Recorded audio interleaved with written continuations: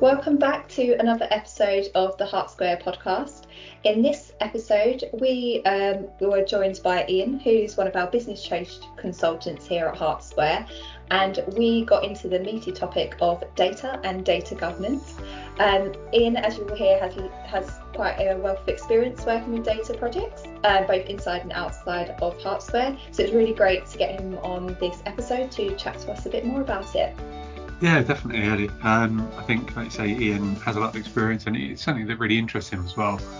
He understands the importance of data, in every respect, actually, not just, we talk a lot about projects, and I think, and hopefully today we'll talk a bit about kind of, a number of different aspects, including the role of data and data migration within a project, that kind of idea. But it is something that, like I say, Ian's interested in and has a lot of really good insight into and advice to give. So, yeah, definitely looking forward to this. Great, so that's enough from us, so we'll just get straight into the episode. Before we get into the podcast, I wonder if, Ian, you could introduce yourself and a bit about your role here at Heart Square. Sure, hi, I'm Ian. I'm a business consultant covering all aspects of sort of project management, change management for Heart Square, with a range of non-profit organisations. Data and the governance of data is obviously a massive part of most projects. So throughout my career as a project manager, I've dealt with data in all sorts of formats and sizes many times. Subject quite close to my heart, I suppose. Cool, thanks, Ian. So kicking things off then, you said data's a big part of projects. So I wonder if you could just, sort of share, why is data so important and why is getting it right so important for a digital project?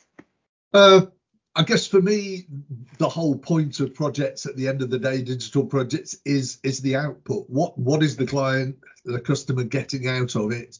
And they want to make sure that output is correct. And if your data it's the old thing, if your data's rubbish, you're going to get rubbish out of it.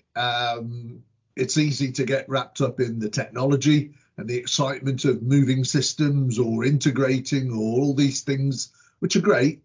But at the end of the day, all this technology is about holding and manipulating and outputting data. So it really is at the core of all, to me, at all data projects.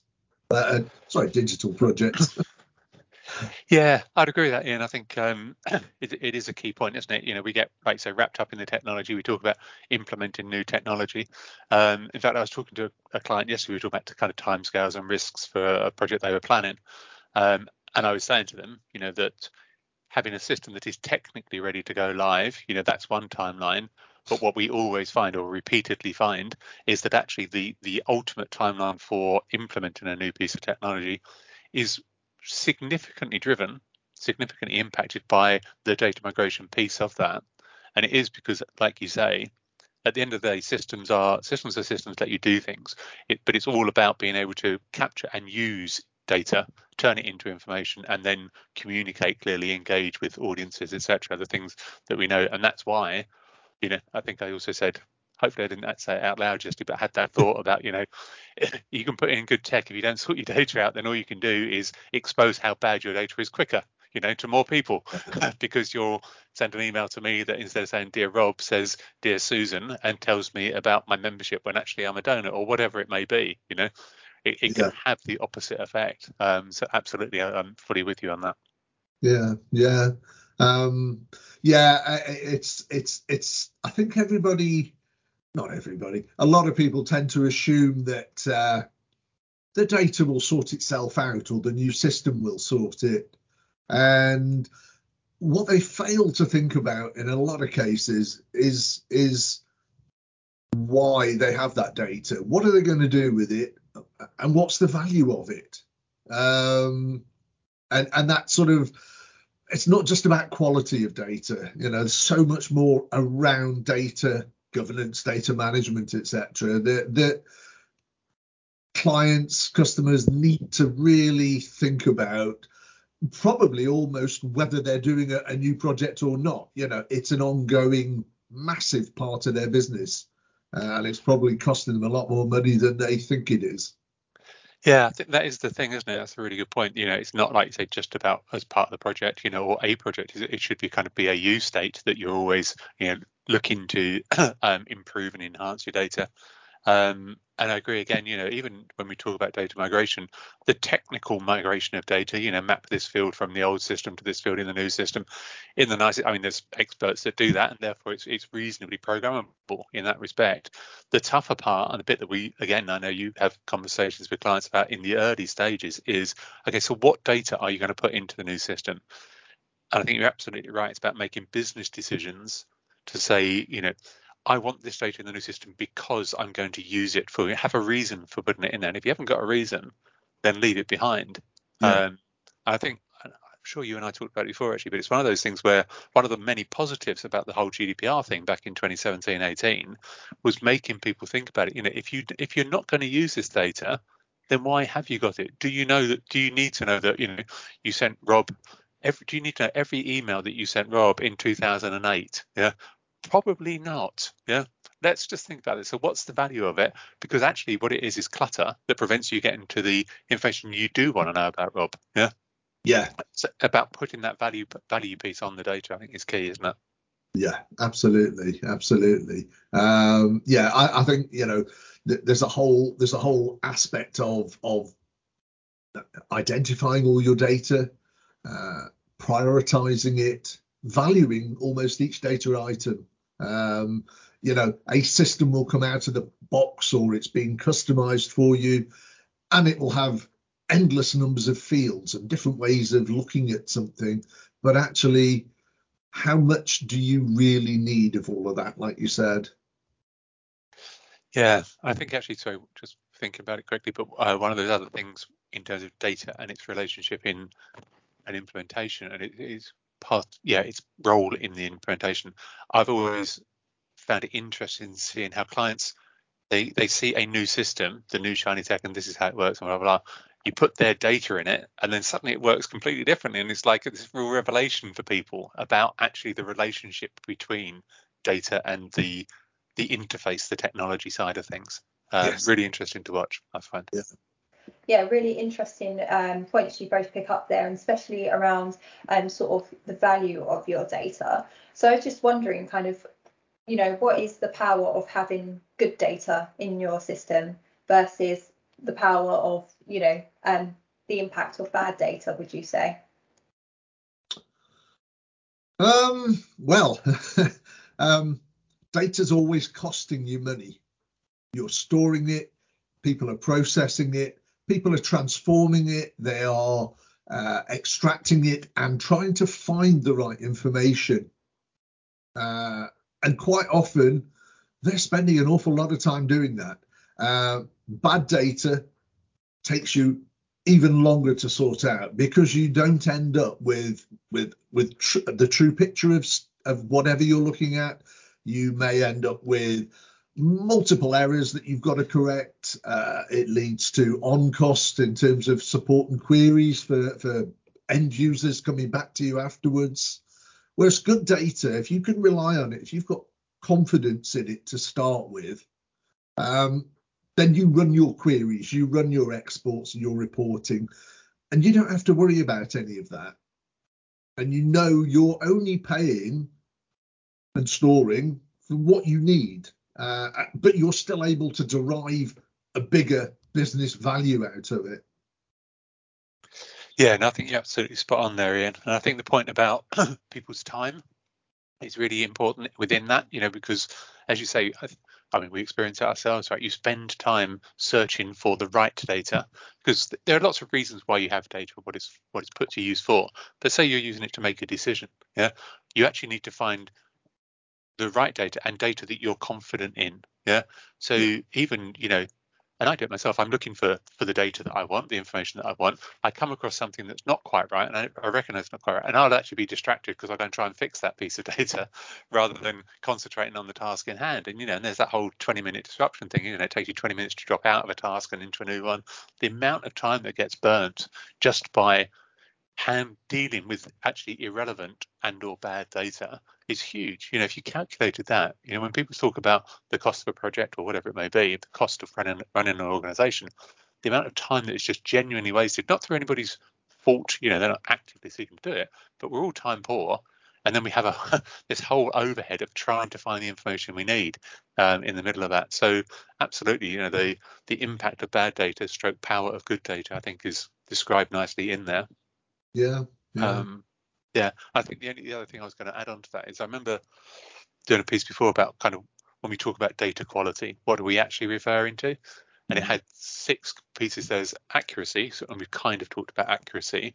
There's completeness, and that's something that we haven't touched on just yet here, because completeness is another one, isn't it? If it's like, okay, I've got half the picture here. Yeah. Actually, that means it's useless, and it's going to cost me more time to try and get the other half of the picture. So that's definitely something that we see, and that feeds that whole data integrity, and therefore the confidence you have in it. Consistency is something that's in there. Be capturing stuff consistently so that you can analyze and delve into it. And timeliness. I won't go through the whole list, sorry, but timeliness being the other one. But again, that's with back to that GDPR scenario where there's now an onus. And strangely, I mean, it's less than 4 years ago, and everybody seems to think, oh, that's history, right? We've done that. Whereas it's supposed to be you're new every day. But the timeliness, one of those key tenets, wasn't it, is that you're supposed to, if you're holding my data, then keep it up to date, and it's down to you to do that. Absolutely. The longer we hold the data without maintaining it, the more it degrades, the lower quality it is, the less useful it is, the more it becomes clutter. It's that, it is that spiral, isn't it? Mm-hmm. That takes Very you down. much so. Yeah. And of course, there's a whole element of risk around that, because there is legal restraint constrictions on the use of the processing of the data in a lot of cases where it relates to people, individuals. And there's a risk factor to that, which is in terms of your liability, the cost, the rectification costs, the reputational costs when people find out that you've been holding older, inaccurate, out of date, irrelevant data. That's the thing, isn't it? Is like you say again, I suppose on the impact of bad data anyway, you were asking that question just now. We experience it in different walks of life, don't you? But I get letters addressed to Mrs. DeBell, but it's me, or to I get them to my brother and to my dad, or whatever, or just to random first name, and I'm like immediately disconnected. I'm not going to engage with that message, frankly. Because it actually, it has an absolute negative effect, turn people away. Same principle actually when you talk about unsubscribes and things like that. If people are sending you stuff and you're just like whatever, and file it, that's one thing, I delete it. But if you actively choose to unsubscribe, for me having sent that out, it's like, okay, I'm irritating them now, I really need to stop. If you unsubscribe and then that gets ignored and it still keeps coming, then it really does turn it into, like you say, reputationally really, really poor. Absolutely. And then you're answering a question over the phone or an email, and it's extra admin time and cost. And again, you've lost that potential customer or client or whoever it may be. They've gone.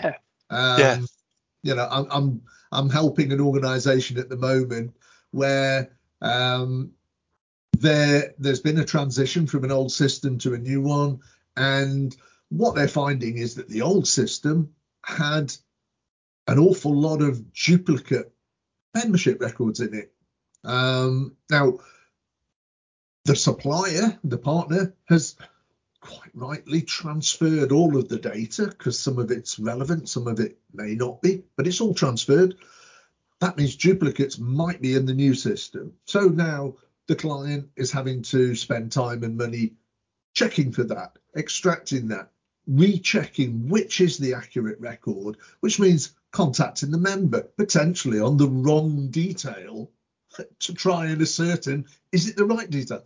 It's all that sort of stuff that is just it mounts up, and again, the end person, the member in this case, is getting frustrated. The system is getting gummed up already, even though it might be a new system. It's just an endless cycle of poor practice and unnecessary operation, basically. It is, isn't it? And it has the opposite effect. Like, so the example sorry, I know you jump, it's just that it's the, you just made that big investment in a new system, yeah, and you've almost certainly gone and told your members about how you're investing in them and digital platforms to engage them better, service them better, etc., etc. This is how we're spending your membership subs, yeah. Fantastic. I'm really energized by that as a member. And then you email me on the wrong number about the wrong thing, about an interest group that that I don't belong to, yeah. And it's like it has the polar opposite effect of what we're trying to achieve. Yeah. Sorry. Yeah. No, I was just going to say, I think that's a very interesting point, and something I've experienced as well when they've sent me the wrong details about the wrong name, or simple things that I think we now all collectively have an expectation that when you sign up to I don't know, a membership, charity, whatever it is, that they will get it right. And I think that comes, and then as soon as they don't get it right, there's that disconnect. So I've definitely seen and experienced that myself. So it's it's very clear that there's a lot of power with that. I just wanted to pick up something you mentioned, Ian, and it was around kind of that sort of migration piece and the challenges your client was experiencing now that they were in the new system. So I was wondering, like, if you had, from what you've seen and what you experienced with your clients and yourself as well, Rob, how do you ensure a smooth data migration process from an old system into a new one? I'm not sure you can ever ensure it. You can aim for it. I think the key for me is always start as early as you can. I worked with a client recently who'd actually done a load of data investigation before they ever got anywhere near their new project. And when the project started, it was great because they knew all of their data sources. Well, they thought they did. But they'd spent that time up front identifying where the data was and why and who used it and held it. And that just gave them such a good kickstart into their project. It's the biggest aspect of a digital transformation project, always. And you can spend the whole project cycle trying to sort your data, and probably should, to be honest, because it's not a one-off thing, because the data in the current system is always evolving and being updated while you're going through. So for me, you start early, you identify all of your sources, and that includes all the massive number of email folders that people hold and spreadsheets that they just create to make their life easier on a day-to-day basis, and all those extraneous things that are actually being updated by them or stored by them that you need to know about, even if it's just so you can discount them. And then you move into actually looking at the structure of the data so that it's going to work in the new system. You're going to look at the metadata. So that's the stuff that tells you, it's the data about the data. It's what it is, why are you holding it, who's responsible for it, what's its value, when should it be reviewed or deleted, for instance, when does it need storing or not, is there any risk associated with it in terms of the business, and if so, what level of risk, and so how's it going to be governed? All those things that aren't just what's in the actual field within the technical solution that's presenting it back to you. And that's a load of work that somebody needs to understand and do all the way through, but earlier the better. I think you've absolutely nailed that there, Ian. To be honest, I think that's fantastic advice. Like you say, starting early. I think making those clean decisions, making the clear, clean decisions early. So base it on a minimalist approach, I think, is part of it. And sorry, what I meant to kind of summarize it around is actually do everything you possibly can to cleanse at source. Because if you take the opposite question of yours, Ellie, which is where does it go wrong? Where does the outcome go wrong? It's where people say, oh, the new system's got much better tools to kind of cleanse and dedupe and merge and whatnot. So we'll chuck everything into the new system and we'll sort it out there, because you just don't. I'm sorry. It's like, it's like you move house, you put everything in that spare room upstairs or in the attic, yeah, and you're going to sort it in the next few weeks. You just get through this bit, and then 7 years later you move house, you take those same boxes out of the attic. If they don't crumble in a heap of dust, yeah, then you take it to the new house and put it back in the attic, or maybe this time you'll put it in the garage, yeah. That's what happens with your data, and until eventually it just crumbles to dust, but all the while it's making a mess, yeah. And it's stopping you do something useful with that space. But absolutely, cleanse its source and hit it early, and do it as a permanent revolution, like you say. Just keep on it. And I think people also underestimate just how valuable that is to them in terms of identifying what they've actually got. There's a lot of information that organisations are holding that they don't realise they've got, that they could be making use of. They might want, but they've never really seen it as something valuable before, because it's not had exposure to them. It's just been collected in the background, if you like. The other aspect I think that comes out is to actually to identify the data structures. You're going into a new system. Staff are going to be trained in a new system. They're going to have a learning curve, quite often a fairly steep learning curve.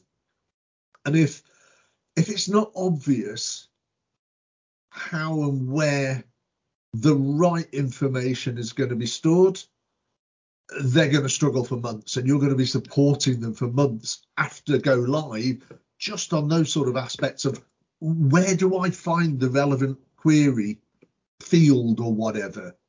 So not just relying on the partner, the supplier, to lay out how the data's structured, but actually making sure that there is sort of the handbook for the staff, if you like, that almost the data dictionary. It's an old school thing, but I always refer back to a data dictionary and the value of it, so that somebody can say, I want to know when the membership elapsed field, where is it? How do I query it in a search? And it could be on endless different screens, and which is the actual field you need to look at for that bit of information to build your query. And if you've got a data dictionary that gives you that in a clear reference format, makes your life so much easier. Yeah, absolutely. I mean, how many membership bodies have we worked with over the years who, if you went around 7 different people in the organisation and asked them how many members they've got today, would give you 7 different answers. And it's not, and it's because there isn't that definition of what's a member. Yeah, is it somebody who is up to date with paying their subs? Yeah, and X and so Y, because some people you need certificate, but you need that clarity, a shared definition, don't you? And I think that touches on another point, which is around kind of making sure that actually that each piece of data is owned by somebody. Yeah, it might be owned by a role rather than a named individual, but people own it, and it should be the person who's closest to the data that owns it. So if you want to know about members, your membership team are the people who should own that. They're the ones who curate it, who govern it, who steward it, and they were the ones who know it best. And then data becomes a team sport, doesn't it? It's not. Don't give it to a data department. Don't say, okay, that's the person who owns our data, owns our database. Yeah. Break it up into its purpose and its source, and then allocate ownership where it's most appropriate, because they're the people who care most. They're the people who take it offline, stick it in a spreadsheet and fix it, and don't bother putting it back in the same one because some other bugger will mess it up. They'll keep it down in their own little silo because that's what works for them. So get them people involved, bring them to the party, and let's all share the load, and that again really helps to manage it, I think. Classic example. I think last year working with a organisation with members all over the country, different locations, different employers, etc. And each sort of support person, each person taking phone calls from the member or answering emails, had a completely separate contact database from the main system, because that was the one they trusted as accurate. and each of them had a different version of it. So, like you say, it happens. They make things work for themselves, which you understand, mainly because they haven't got confidence in the overall system, and that comes from the data quality. Yeah, it's data quality that undermines people's confidence in the system more than when you first launch it and there's a few bugs and a few issues and I didn't think it was going to work like that. That you deal with, yeah. But if the data quality is really poor, people will disconnect, not trust it, and it's a long, long way back from there, isn't it? It really is. Yeah, no, I think there's some really good bits of advice there, how really to aim for a good data migration process. And I really liked your house analogy there, Rob. That was really good. Certainly applies to me.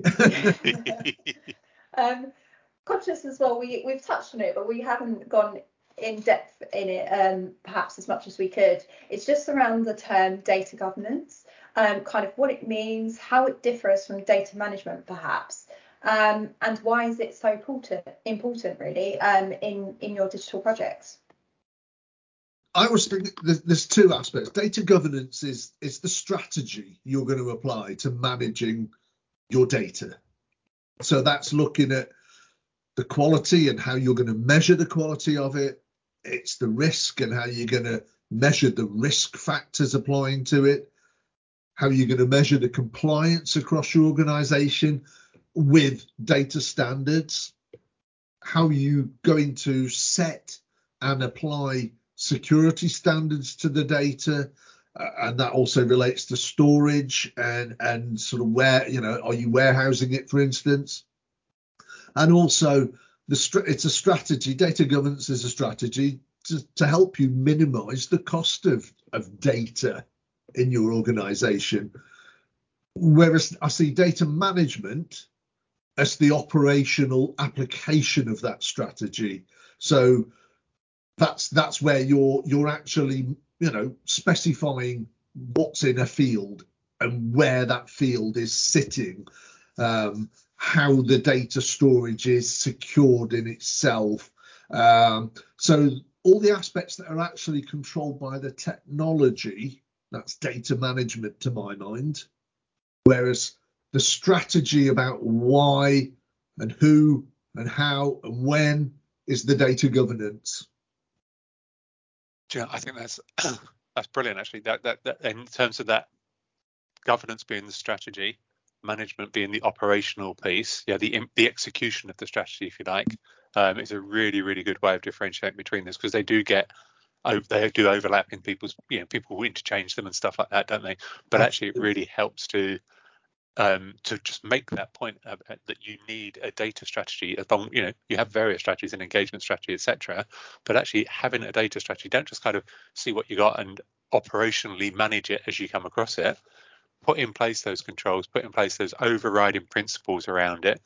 This is how we're going to behave. This is how we're going to secure people's information, protect it, steward it, all at a strategic level, including identifying why we want, or documenting, what we've got and why we've got it, as you mentioned earlier.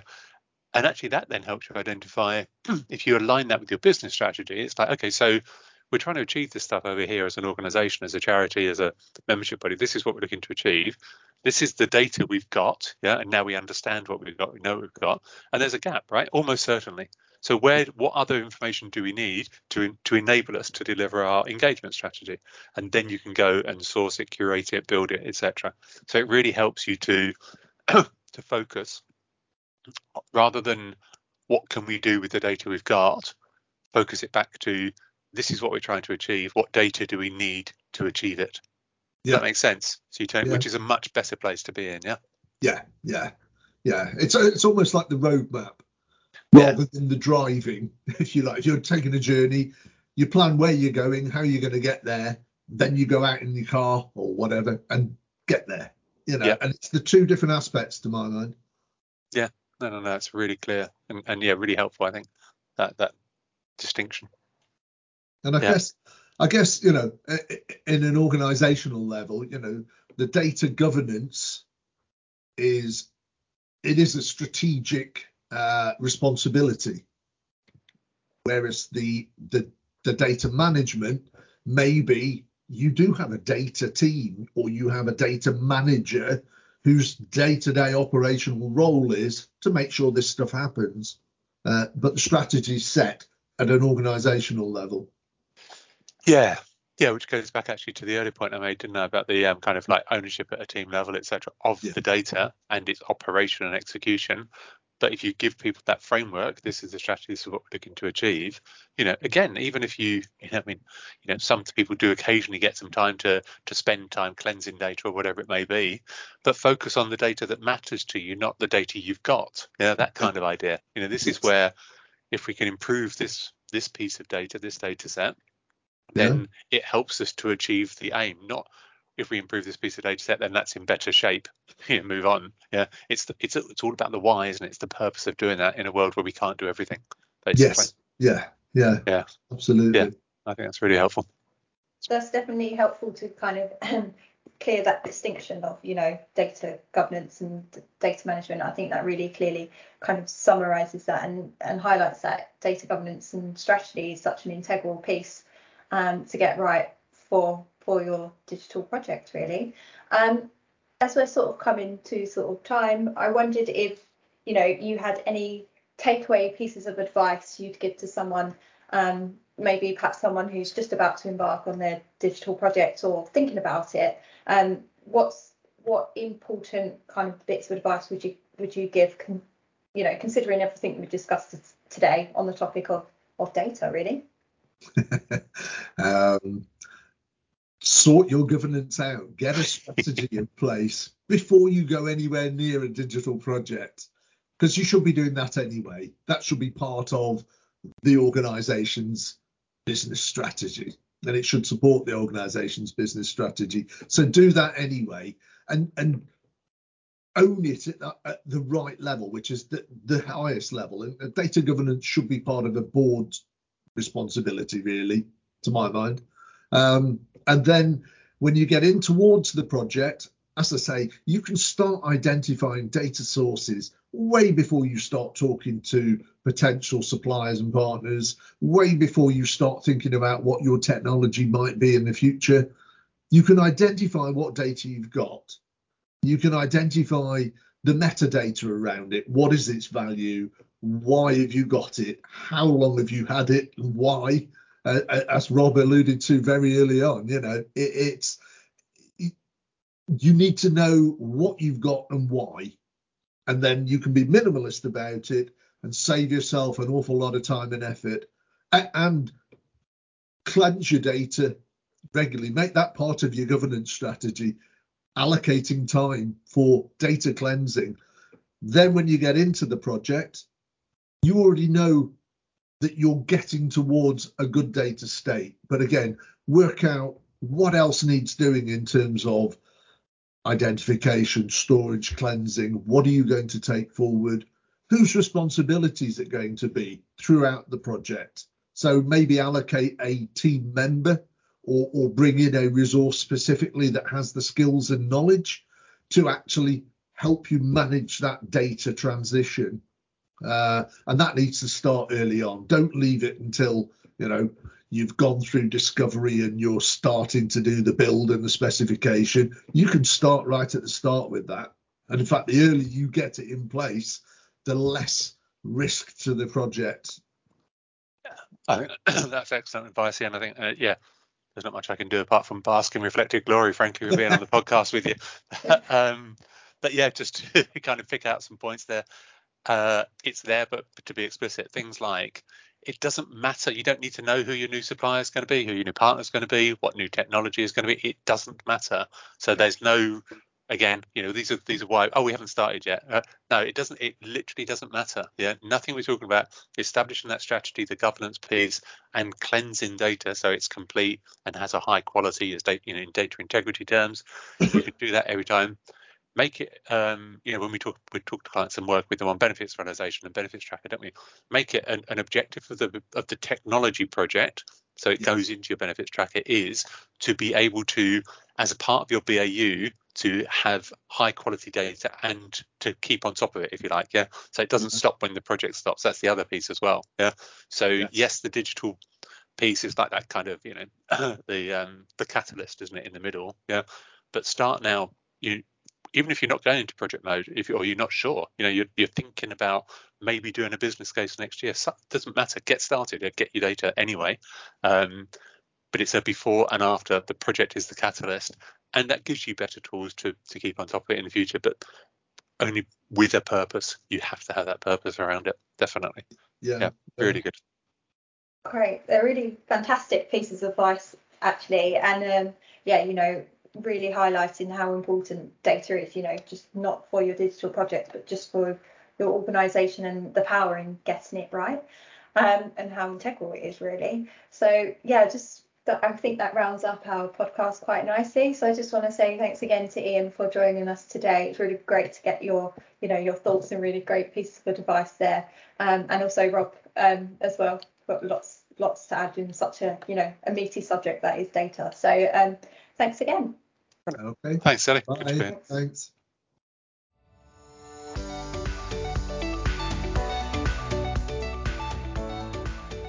So we really hope you enjoyed that episode this week with Ian.